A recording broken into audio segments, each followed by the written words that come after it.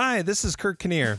I'm here to support leaders that know what it feels like to carry that heavy burden, who care about their staff and want to make an impact in the organizations they're leading. My commitment to you as a current leader is to give you company and to bring you to a place of leading lightly.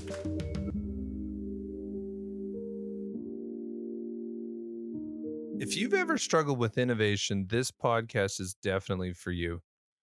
Innovation is something that I believe the world has made so complicated that most people just get overwhelmed with the whole thought process of it and don't try new things. But first, let's kind of get into the definition of what is new. Would you say Facebook, when it was created, was a new thing? Or Yahoo? Or Google? Or MySpace? Do you think any of those innovations were new? The fact is, none of them were new. Yes, they used new tools, but the original concepts were all the same. They've all existed before. Google is an ability to reference a library, and it references it in such a way now that you don't even see the library that you're getting the information from. People say, let's Google it. What they're really doing is referencing a library, and in some ways, unfortunately, a lot of the people that worked hard to create those references are gone thanks to technology. A lot of young people, when they say, I'm going to Google something, they legitimately think the answer comes from Google, and Google does not provide any answers.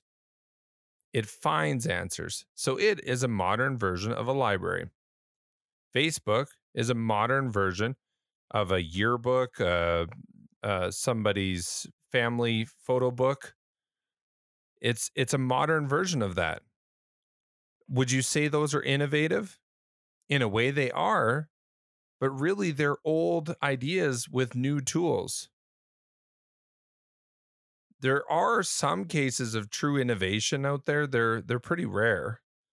But for the most part, a lot of what we see technology disrupt are simply the ability to make something that's already happening easier. And when you're in an organization, your first goal should always be, how do I make processes easier? You should never be focused on trying to make work, keep people busy. That is not your goal. All of those things are just a distraction from focusing on providing a better product to whatever community you're serving. It doesn't matter what community you're serving. But here's the trick with innovation. Once you kind of understand where it comes from, and the fact that it's often just different tools with the same principles or the same behaviors that humans like to do, it can free you up to finding solutions out there for innovative problems.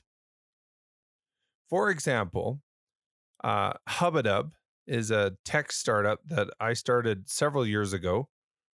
And if I were to look at the premise, it's based on a solution that has worked in a different space. In recreation and physical activities, gamification, rewards, incentives, challenges, all of that behavior tuning hasn't been done that well. And that's the need that company fills. Yes, is it hard to figure it out the first time? Is there a lot of small micro innovations that need to be done to get there? Yes, but is the game plan laid out? Of course it is. It's been laid out for years. The moment the game over screen ended on a video game, we entered a new phase of gamification. So when I was a kid, I played games, and you always started from the beginning, and you always tried to get to the game over screen, or, well, the end credits was the goal you always got. But on the way from the beginning to the end, sometimes you would make too many mistakes and you would get a game over screen. That was gamification. That was the beginning of gamification. Then the game over screen disappeared. What happened at a high level was they started to find ways to never end a game. Therefore, they needed to find ways to keep people engaged. So I went over and you looked at that whole system and borrowed the pieces that fit into this system and use them, and it works. We hear from people all the time in this system that they're more engaged, they do more than they previously did, and it helps them build better habits. So therefore it works. But did we go out and create a whole new way to gamify? No. This solution works for nearly every single problem out there.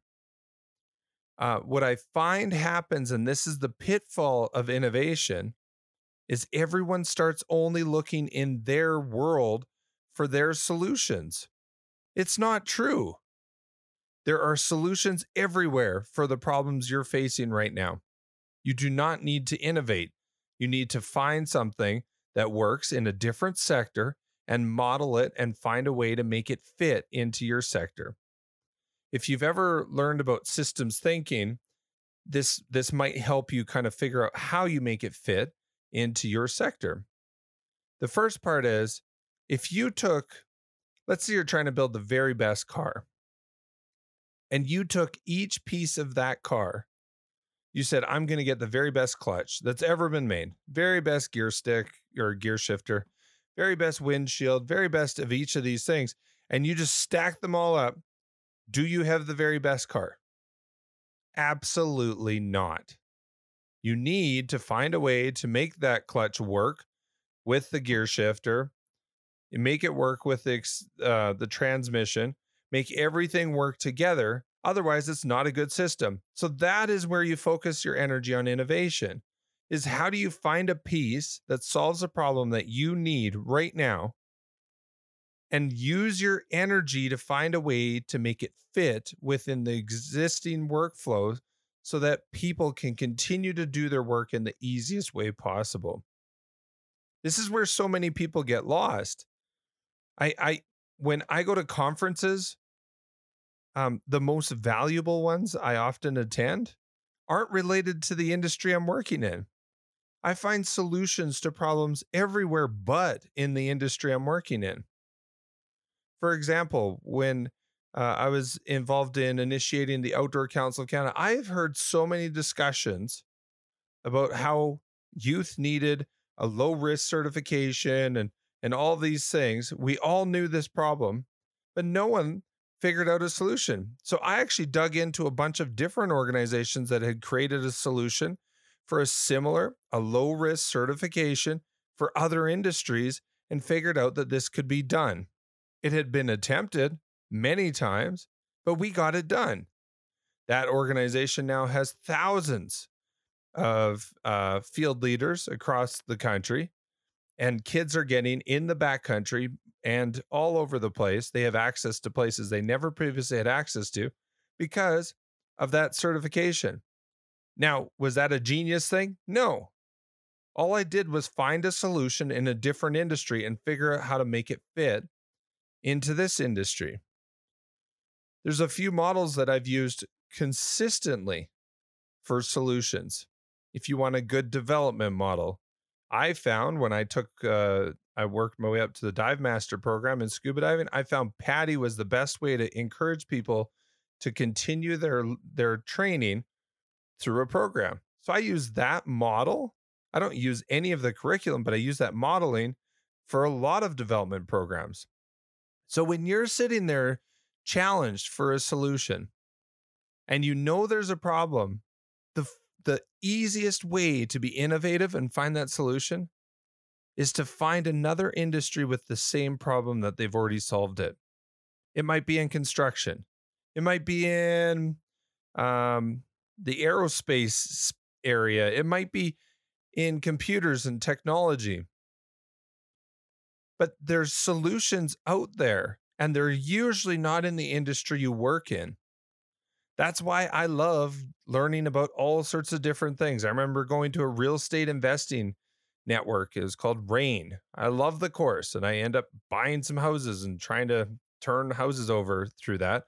But I learned some consistencies through that training and that thought process that I've applied into my business, into whatever I'm doing.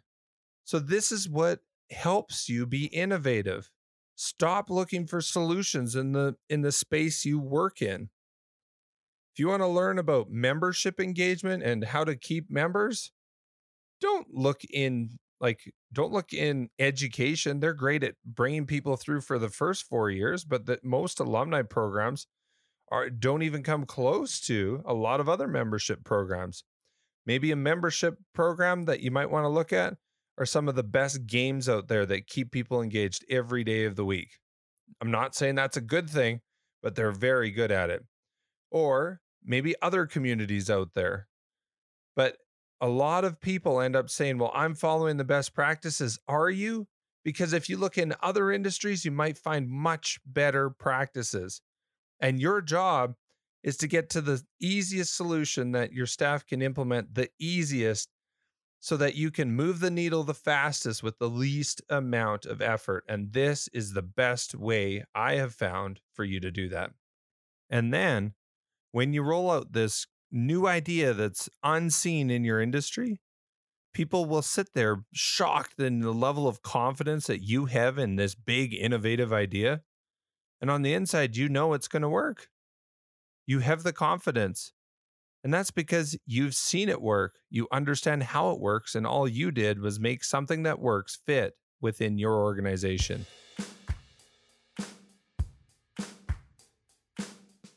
Thanks for listening. If you liked it, remember to subscribe. If you know other leaders who could benefit from leading lightly, feel free to share. For more resources, visit our website at leadinglightly.com.